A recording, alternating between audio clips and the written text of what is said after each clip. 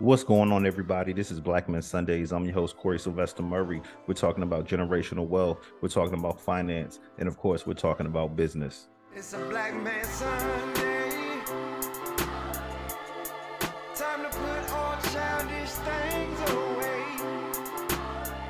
I refuse to be the man I was yesterday. Gotta put my best foot forward and elevate. And before we introduce today's guest, my man Eric from Huntsville, Alabama, who do you have for our Black Men Sunday spotlight? Hey, thanks, Corey. Man, my spotlight is real simple today, man. Basically, we just going to focus on the NBA draft that we recently had. This is the first time in history in the NBA draft that all the top picks were done by had black agents. Isn't that what's up? My second one was about LeBron James. Now, LeBron, a lot of people don't know this, but some people do. Man, LeBron is still doing his thing. He has provided 3 to 4 bedroom homes for unprivileged kids and families so they have somewhere to stay. A lot of people don't know this about LeBron. A lot of people hate on him, but man, LeBron is a star to me, and I think everyone else on and off the court. So that's basically my spotlight today. Now back to you. Well, I like that spotlight, man, for sure, man. And Eric, you be coming through, man. How's the small town of Hunts Vegas doing these days, man? Man, Huntsville is just growing and growing and growing, man. We're number two now. Number What you two. It mean? Number wasn't two, as in the number one. smallest towns in the country? What you mean, number No, we're the two? number one. We're the number two city to stay in, to live in, overall for wealth, for crime, industry, you name it, man. Hunts Vegas is where it's at. So Yeah, definitely, I man. got to represent her. And then it's also home of Alabama A&M University, the number one HBCU in Alabama and in the country. So what can you say? I kind of agree with the first part, but I mean, you don't jumped off the bridge because them FAMU Rattlers, we running things. We got A&T on here too, but I'm gonna say FAMU running the show. You know what I mean? FAMU and Howard, because the Reverend Dr. Bracy passed away. I'm gonna give Howard some love, but typically, it's FAMU all day, every day. So I You appreciate know, that, Eric. And nice hat, by the way, man. You looking fly over there, man. I'm gonna get a hat. Let me tip it off to you. I see you. I see you. So now it's time to introduce today's guest. We have Richard Page Jr. When we talk about the Rich Page, what is that? We're going to find out what it is. We have the founder today. This brother has a Bachelor of Science in Aerospace Engineering. This brother has a Master of Science in Systems Engineering. We're going to talk about STEM. We're going to talk about identities. We're going to talk about youth development. And we're going to start off with generational wealth. So, but before I do that, Richard Page, how you doing, brother? Welcome to Black Men Sundays. Very good. Thank you so much for being here. I'm really excited just to meet with you brothers and to just throw around some ideas. I'm looking to gain knowledge from you guys, as well as share some of the things that I've learned in terms of developing wealth and more importantly about passing on generational wealth, which I have learned the hard way is not something that we in the African American community have really had the opportunity to generate until basically my generation. So I'm excited to be here with you. Definitely, brother. Welcome to Black Men Sundays. Let's go on and get started. You're the founder of the Rich Page. What is the Rich Page? What is that? The Rich Page is my organization that has opened up opportunities for me to go in to speak with other organizations, be they nonprofit organizations, even churches, businesses, and share with them the ideas of developing identity, true identity, shifting the idea that your identity is based on your income, that your identity is based on where you grew up. All those things are aspects that go into your identity, but they do not determine who you are. The money that you make and the job that you do not determine who you are. So that's kind of the main idea behind the Rich Page. When we talk about defining our identity, a lot of brothers' identity, like if we're at the bar after work on a Friday night, brothers are first thing out their mouth is their name and the company that they work for and the title, right?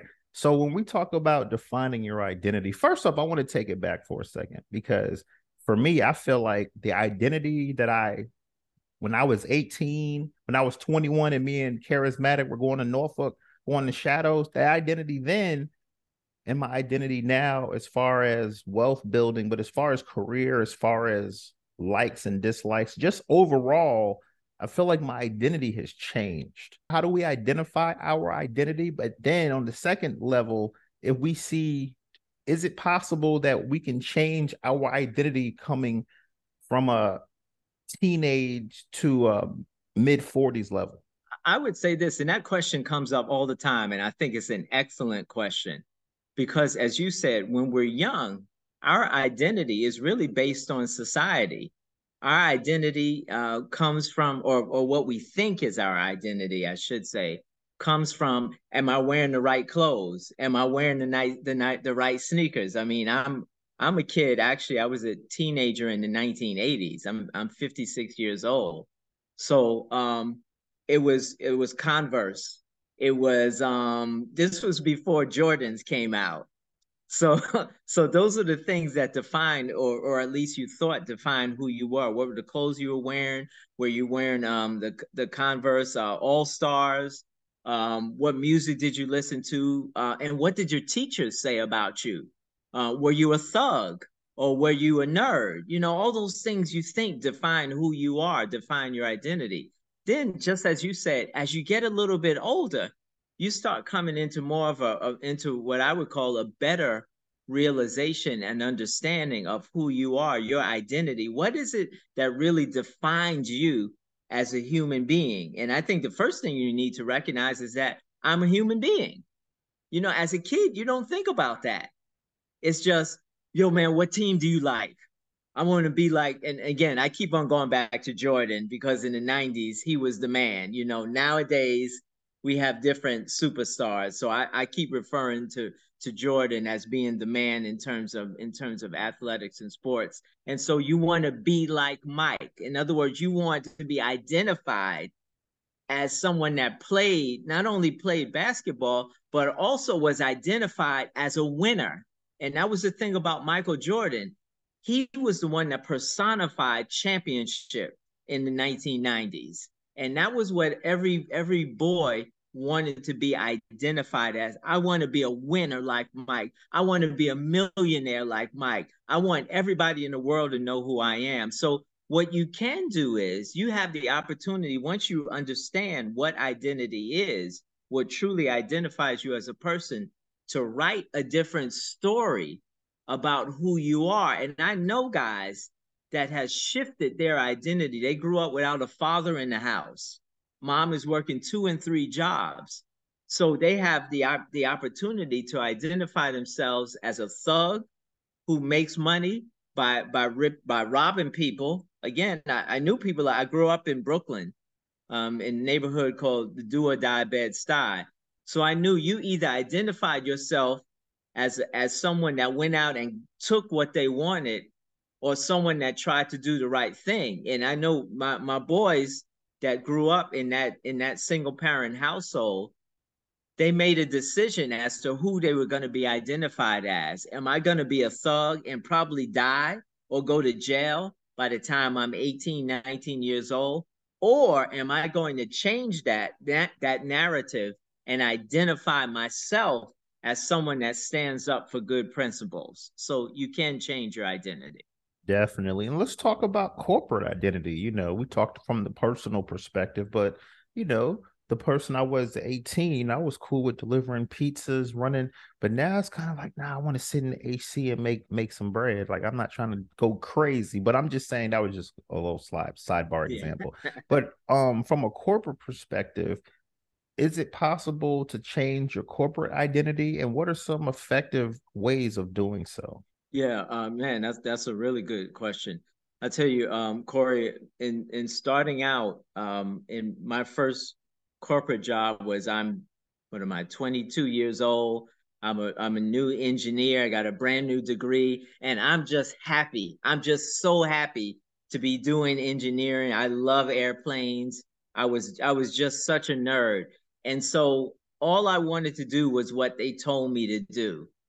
But the some of the old guys on the job talked to me about establishing my own direction and my own identity. And for the first couple of years, I'm not even thinking about that. I just want to be known as someone that was intelligent and someone that did good work. That was really all I cared about at that point. But as I got older and as I got more experience, I began to shift my identity. I started to realize, wow, I don't want to just be known as someone that does what their boss tells them to do. I want to be known as someone that's an innovator. I want to be someone that's known as a problem solver, not just a good kid. So the way I was able to do that was whenever an issue came up, I volunteered myself for it. Whenever my boss asked me to do it, I said yes. Even if I didn't know that I knew how to do it, you better believe I found out. And so what it did was it shifted my identity from just someone that was a good worker into someone that could actually be a leader. And to this day, I still talk to my boss. I worked with him for 13 years. He retired in 2003. I still keep in contact with him. And he always tells me, he says, Rich, if you had stayed, you would have been one of the VPs. But I decided it wasn't what I wanted to do. I wanted to do something else. So you absolutely have the opportunity to shift your identity. Even in the corporate world, you don't have to get stuck in the box that they put you in. Definitely. And when we talk about planning, specifically strategic planning, because this show, we're big on generational wealth, finance, and business tips. So can you give us some tips? Sure. Just what you said is strategic planning.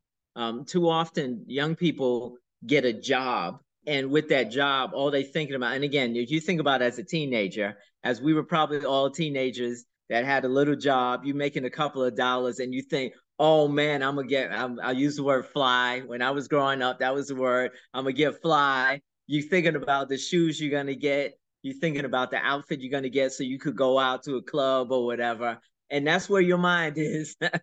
I'm gonna make money so I could get fly. But when you get a little bit older, you start recognizing that, okay, that was okay when I was 16, but now I'm 25 and I really need to start thinking.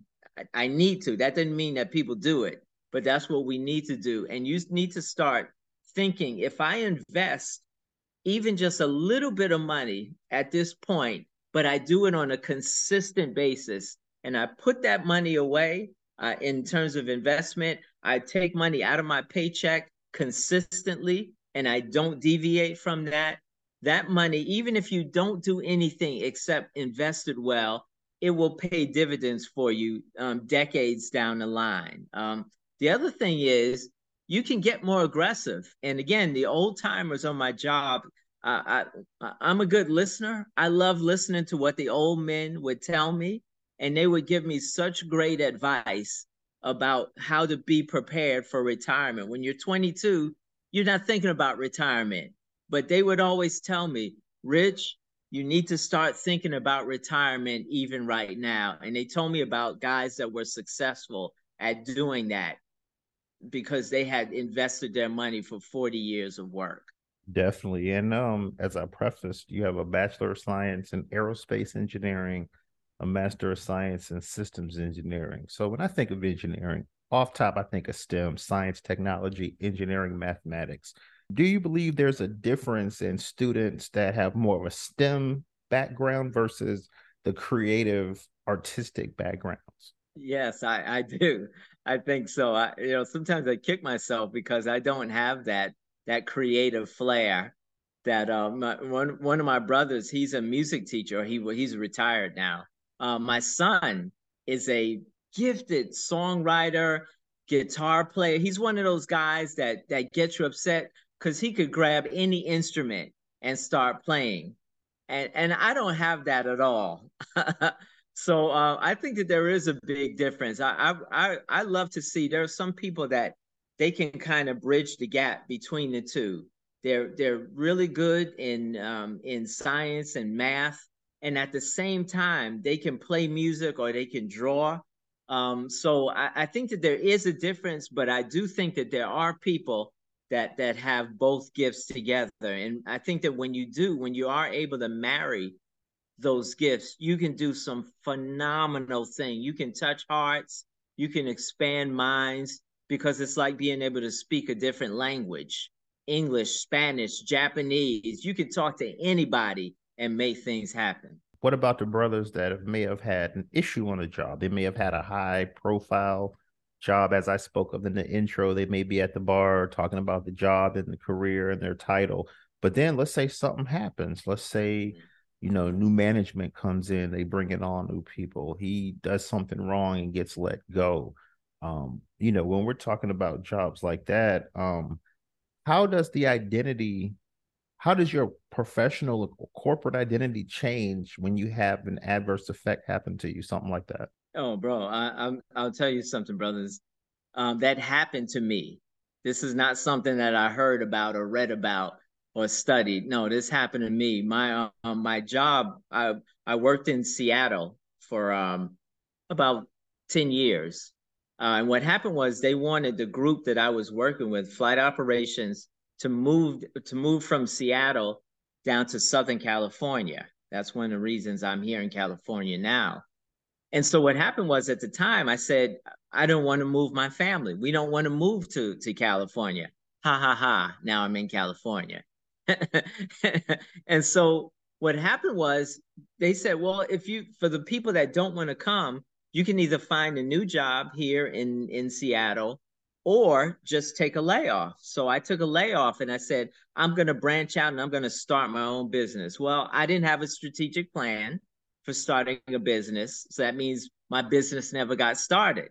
And what I noticed, what happened to me was, and just like you said this, the first thing that people ask you when they meet you is, what's your name and what do you do? What's your job? I don't have a problem with my name. That hasn't changed. But I couldn't say anymore, oh, I'm an engineer for the Boeing company. I couldn't say that anymore. And I'll tell you what, man, it messed with me. It really did mess with my mind. And then I came down here to Reading. And so now I'm looking for a job, just a job. It was not a career anymore. My career was gone. I'm looking for a job. And so I worked for just a couple of places, like part-time, anything I could get. And again, they would ask, well, what do you do? And I told them, oh, I'm working part-time at XYZ. And I'll tell you what, and I've shared this with my wife and many other people, it really messed with me, because it showed me that my identity was tied up in the title. It's great to be able to say, oh, I'm an engineer with X company XYZ. This is what I do. And people get impressed. But what happens when you don't have that job? What happens when you don't have that title anymore? What happens when you're not revered in that particular profession anymore? Or just to say that you're unemployed, or you're between jobs, as a friend of mine said you should say. So what it taught me was that, again, my identity, and this is one of the things that I preach all the time, your identity is not tied up in your vocation. In best results, your vocation should be an outflow of your identity, but your vocation does not determine your identity. So there are teachers with a certificate. They went to school, they got all kinds of stuff, but they're not good teachers.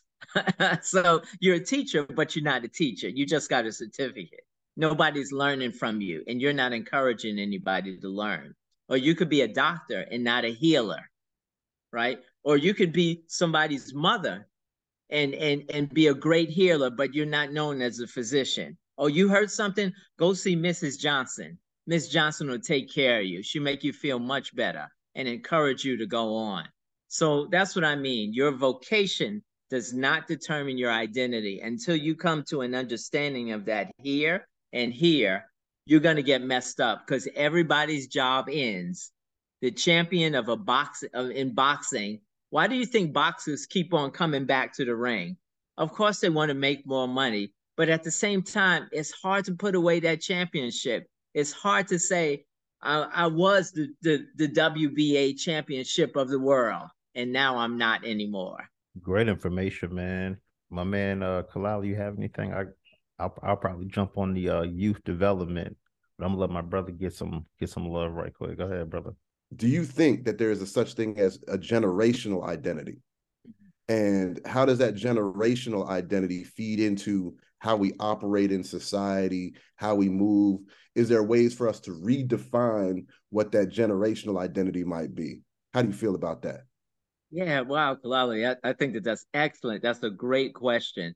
I think so. If you just look at the African American experience, and particularly African American, and I say that because our experience here in the United States is different from Africans in the continent of Africa. I've had the opportunity to work with in my job. I supported airlines in Kenya, in Ethiopia, and in Rwanda, and in several other places. And they've come here and they've asked me questions. I took them out to dinner. They met my family and they asked us questions. Why do you Americans think this way?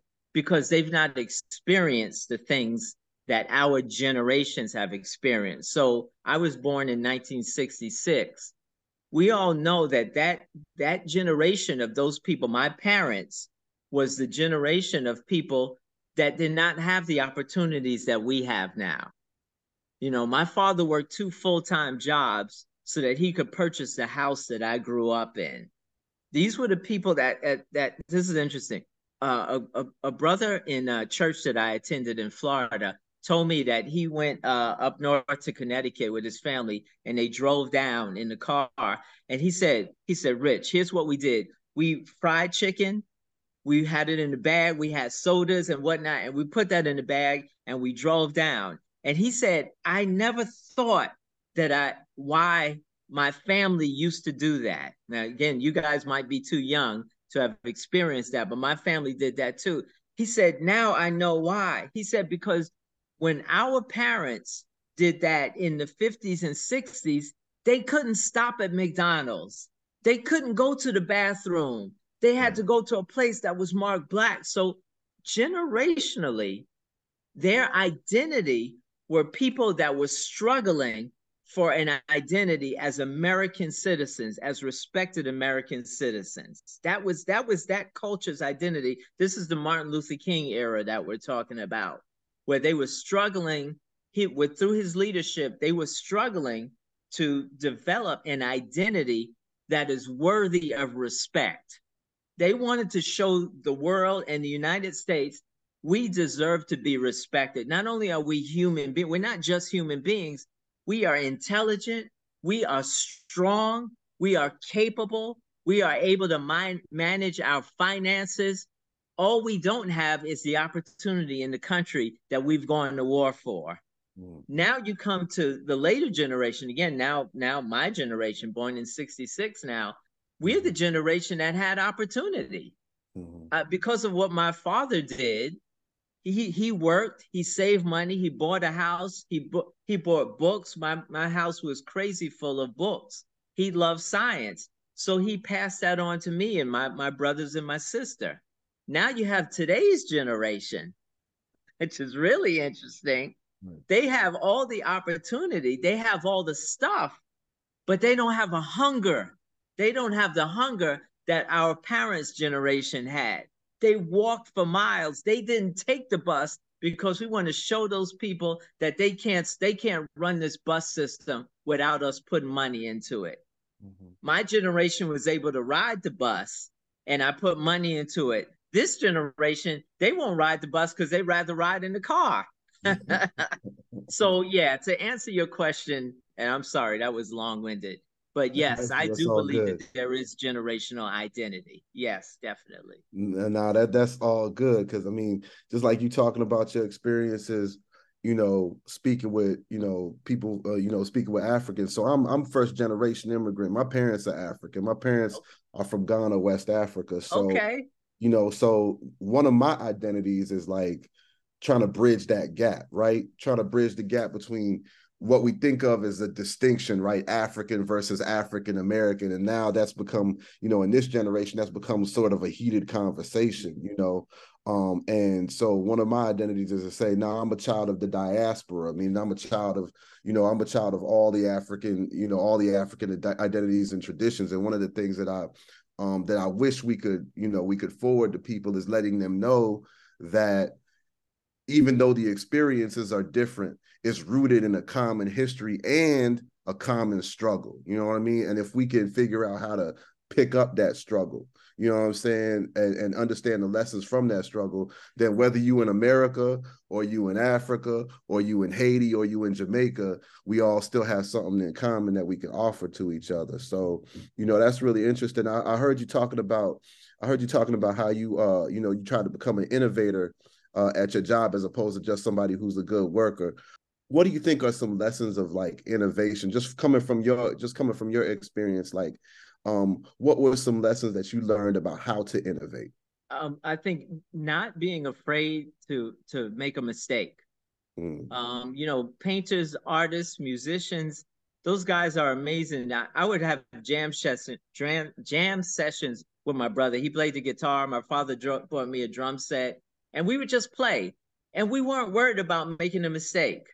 But when you get to like business, we're scared to make a mistake, and you can't innovate Mm. without being willing to step out and do something different. That's what innovation is. You're doing something that hasn't been done before. What if you're afraid that you're going to make a mistake? You won't do anything. You're just going to stick with the book. My boss asked me to do something, and there's a standard way of doing things, but I said, I want to do things a little bit differently. So I went online. When he started, there was no online. So I went online. I went to the NASA website and I found some information, and I started using this tool that was available for free for download on NASA. And I remember he came to me, he said, Rich, how did you get this answer? And I said, oh, I used this tool from NASA. He said, where'd you get that from? Why are you using that? Well, you can use this program. And I said, I know, Tom, but this is from NASA and it has a little bit more information and it's much easier to use. And he was like, oh, okay. So I mean, I know how he is. He likes going by the book, by going by the standard process. But if you prove that what you're doing is not only as good, but is better than what's currently there, you've innovated something new, and people have to take notice of what you're doing. Yeah, I agree with that. And there's a gem in there. That gem which we've heard, several times on this pod before is to not be fearless and take it. I mean, to be fearless and taking that step out if you're trying to, innovate and create a new organization. And I do feel that a lot of us, don't take that next step, or don't build that business, or don't go for that promotion, or don't go for that next step because of fear. Oh, what if I make a mistake? Or the imposter syndrome, right? What if I'm not good enough, or whatever it might be. So I hope people pick up on that gem right there, even through the stories that you've already told us, and just what you just said right now, to be fearless, to not be afraid, of taking that next step out there. When we talk about fear, because I've heard brothers say, I had a bad, I went to speak to my boss about a raise, didn't go well. I got demoted instead of a raise. They were having issues where they may be waking up 4 or 5 in the morning thinking about the task at hand because they may have had a failure the day before. So they're thinking in their mind, they're waking themselves up in their sleep like, I can't afford to have another failure, another failing day. So what advice would you give for brothers to be able to, if they're in a career or they're at a job where they may have made mistakes, but they are trying to be fearless, but certain errors, you hear the boss say, hey, if you mess up one more time, you out of here. That creates fear off top because now you have to be perfect. So what's your advice to brothers that, may have a great job, may have a great title, but they have that fear when they go in every day? Yeah, you know what? That's real. I'll tell you the truth, and I tell people this to destroy it in my own life. I have a tremendous fear of failure. I don't like making mistakes, and I don't want to fail. You know, when I play basketball, you know, in Brooklyn, you have to play basketball, you know, or else you have no identity as a man. so so I would play basketball, and I always felt like I was a bad shooter. So what does that do? I'm afraid to take a shot. Now, but you know how it is in basketball. If you don't score, all they look at is how many points did you score. So if I'm not hitting shots, I feel like I'm a loser. So what I learned to do was I learned to pass a lot. So if I'm not selfish, then all of a sudden I'm okay. Yeah, I'm not hitting a million points, but I'm giving it to the guy that's hot, and that's okay. So what you can do is, if you understand why have you made mistakes, why have you gotten in trouble, and on a career level, if you're dealing with a business, or even with even if it's not so much of a career, and your boss have noticed, maybe they gave you the finger, hey man, this is it, you done messed up so many times, we're losing money. Normally when your manager or your leader says that to you, it's because your mistakes have brought heat on them, and what they're really trying to do, they're trying to save their own neck. So what you can do is you can go and you can talk to them, hey man, look, I know I've made a couple of mistakes, and I don't mean to bring heat on you. Here's what I'm trying to do to make things better. Normally, bosses just want to know, do you have a plan to get things better? Are you a jive guy that come in late every day? You take 2 hours for lunch when your lunch is half an hour. I mean, what can you do to really make yourself better so that with the mistakes that you make are minimized? Yes, I made some mistakes and they were bad mistakes, but you know I'm good. You know I'm putting in 100% for this company. So I'm gonna fess up. I'm gonna own up to my mistakes. Yeah, I counted the packets wrong. That was on me. I'm sorry about that. I'm gonna do better next time. I'm gonna double check my counting or whatever it is. Let them know, one, I own up to it, and two, I have a plan to make things better, and three, I recognize that this is bringing heat on you, and I'm gonna own up to that, and I'm gonna do better by you. You spoke to us about, you know, your identity in terms of like, or losing your identity in terms of like, you had a job and the job title itself was your identity. So when you were divorced from that job and that job title, you didn't, you know, it kind of messed with you in terms of what's my identity now. And, you know, in the conversations that I've had going through my life and just talking to different people, what we have tried to do, and I think this is something actually that this generation has actually been very good at doing, this later generation has been good at doing, is instead of saying, hey, you know, this is my job title, we look at the skill set we bring. What's the toolkit that I bring? You know what I'm saying? So like for me, I could say, okay, my toolkit is, you know, I'm a public policy analyst, I'm a strategic thinker, I'm a great public speaker, I'm a basketball junkie, I'm a political junkie. And how can I bring those things, that skill set, to the job and sell that skill set to make things better at the job? So if you could just elaborate on that, I'd love to hear your thoughts on that. Yeah, that was excellent. Just in the question, you said it is. I think the first step in doing that is identifying, is recognizing that skill set, and too often we don't do that. Like you said, we jump right into the job title. I'm going to apply for this job as a aerospace engineer. Well, wait a minute now. What are the required skills that are necessary to do that job? Again, we also look at things like, well, what school did you go to? Did you go to Harvard or did you go to Howard? You know, and so some people can almost be traumatized because they went to a small school instead of a big school. That has nothing to do with who you are or even how great your skill set is. The point is that whether you're in music school, they're teaching you how to develop not only your ability to play music, but to be able to think musically. And in engineering, it's the same way. They teach us how to think a certain way. And what I've learned, and just like you said, after I didn't have the job or the job title anymore, I start, and I do this all the time now because I recognize it in me. What are the things that I enjoy about engineering? I love playing with numbers. I love understanding how things work. That's been since I was a kid. I love to understand how things work. And it doesn't matter whether it's a bicycle or an airplane engine or politics. I love to listen to people when they talk and understand how they're thinking and see if I can figure out what they're going to do next. It's like writing a program that figures things out. You give it an input, and the computer gives you an output, and that's what I do. I my input is, what did they just finish saying, and now I'm going to try to figure out what they're going to say next. And all of that is because I understand my tool set. So thank you very much. That was a great question. It was very well spoken. Thank you. Nah, thank you. Definitely thank you for being on the show. I really like, where you're going in terms of, trying to help people understand, what their identities are and how to maximize their identities.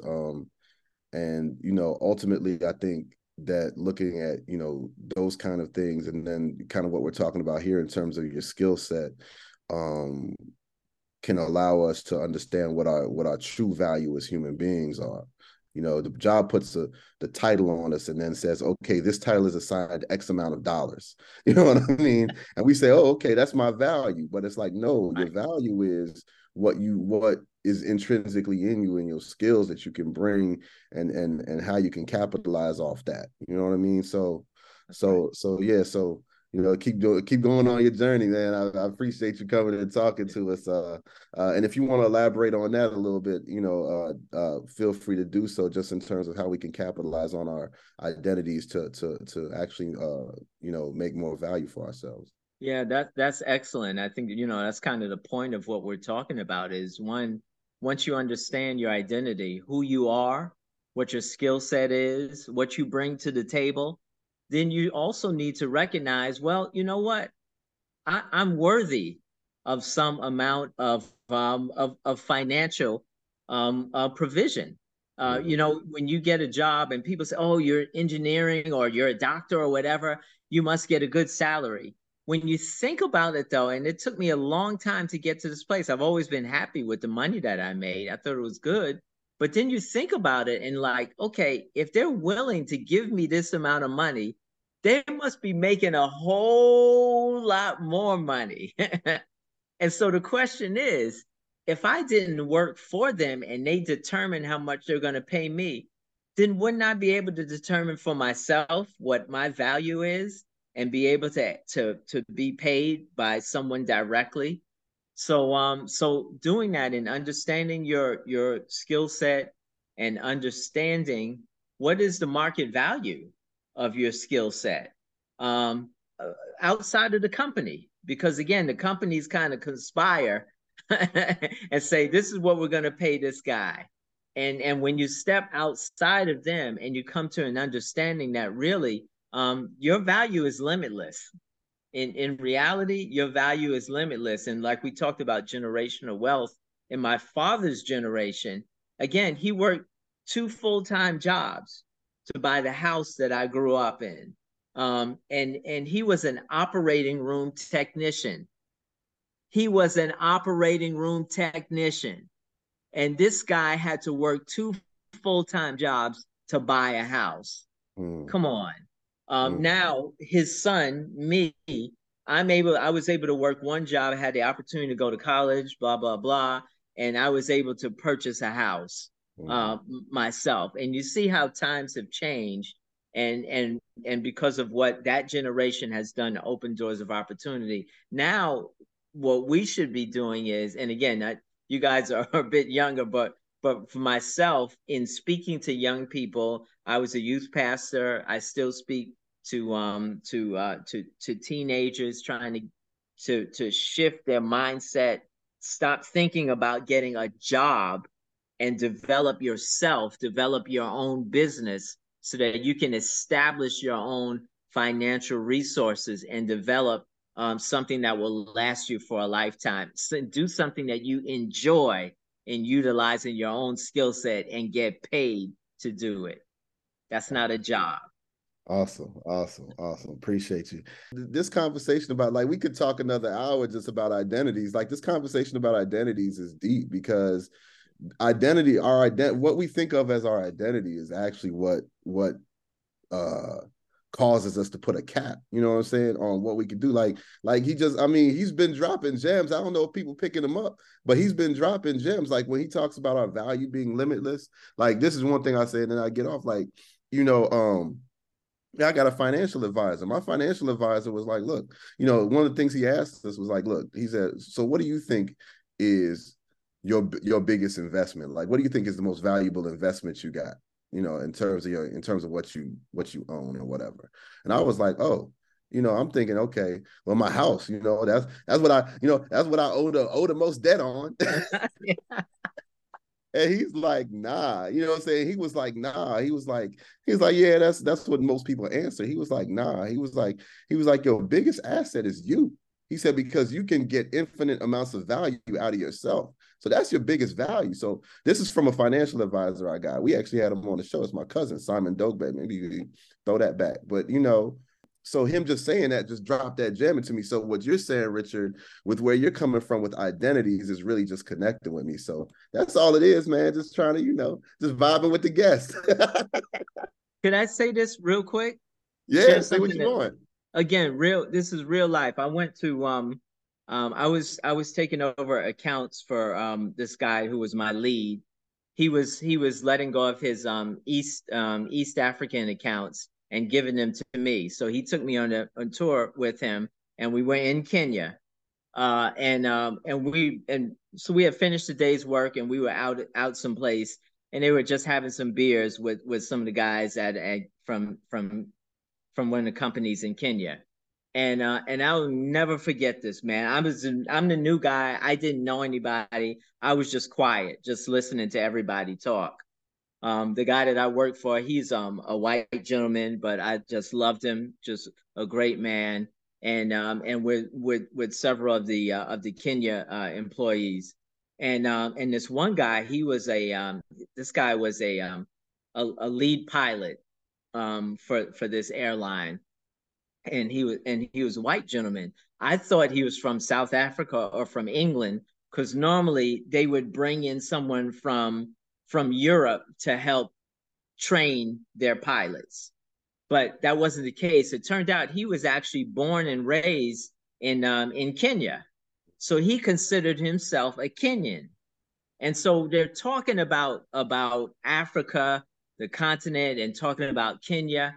And this man said something I had never heard before. It blew me away. Just what you said. He said, here's the problem with the rest of the world. America, Europe, is the problem that I hear all the time when people talk to me. He said, people think that the value of Africa is in the gold and the diamonds and natural resources.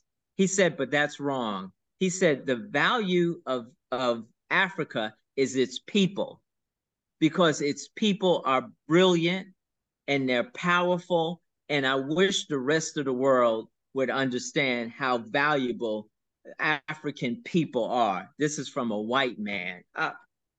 Well, I was sitting there, I had to hold back the tears from coming out my eyes, because I'd never heard that before.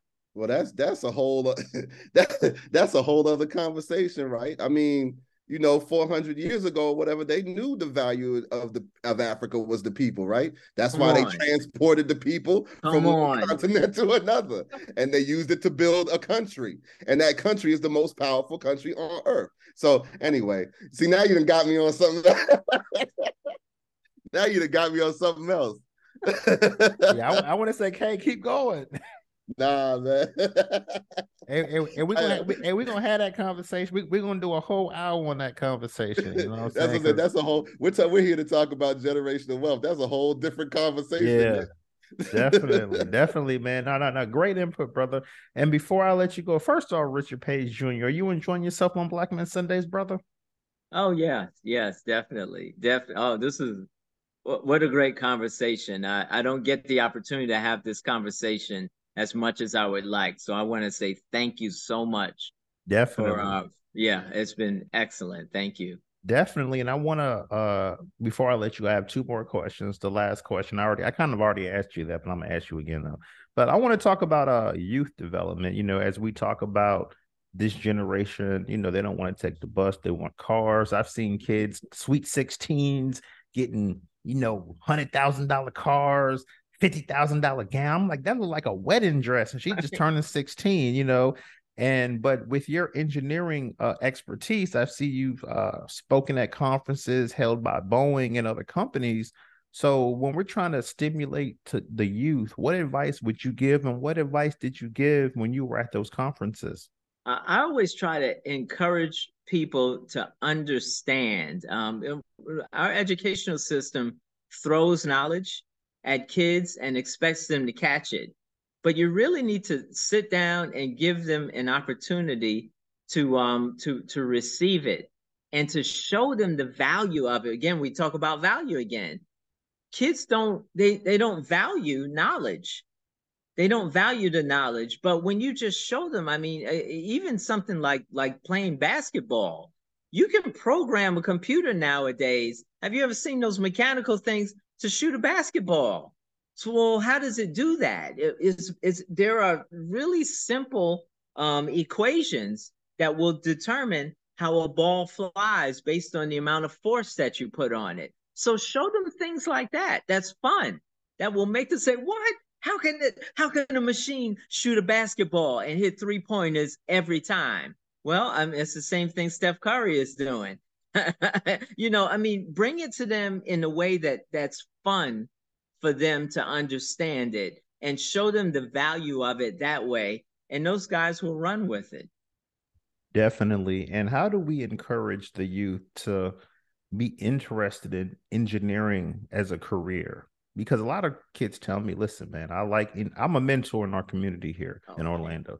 And I hear kids say, engineering's cool, but man, that's a lot of school. There's a lot of math. It's a lot going on. So how do we as Black men, but you as the expert, I mean, you have a master's in systems engineering with a bachelor's in aerospace engineering. How do we encourage students to get involved and get excited about engineering? Is showing them that you're not missing anything.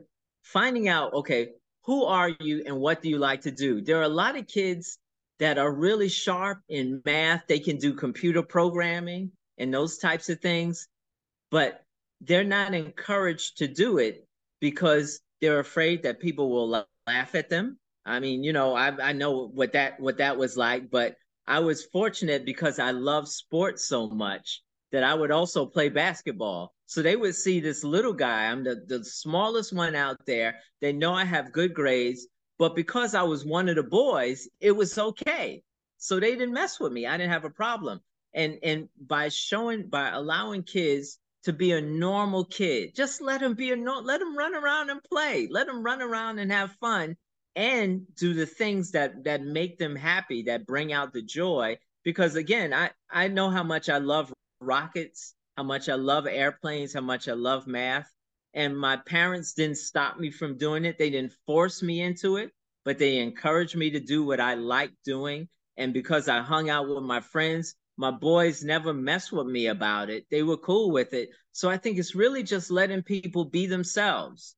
Just let the kid be themselves, and they're gonna grow in it because it's the thing that really turns them on.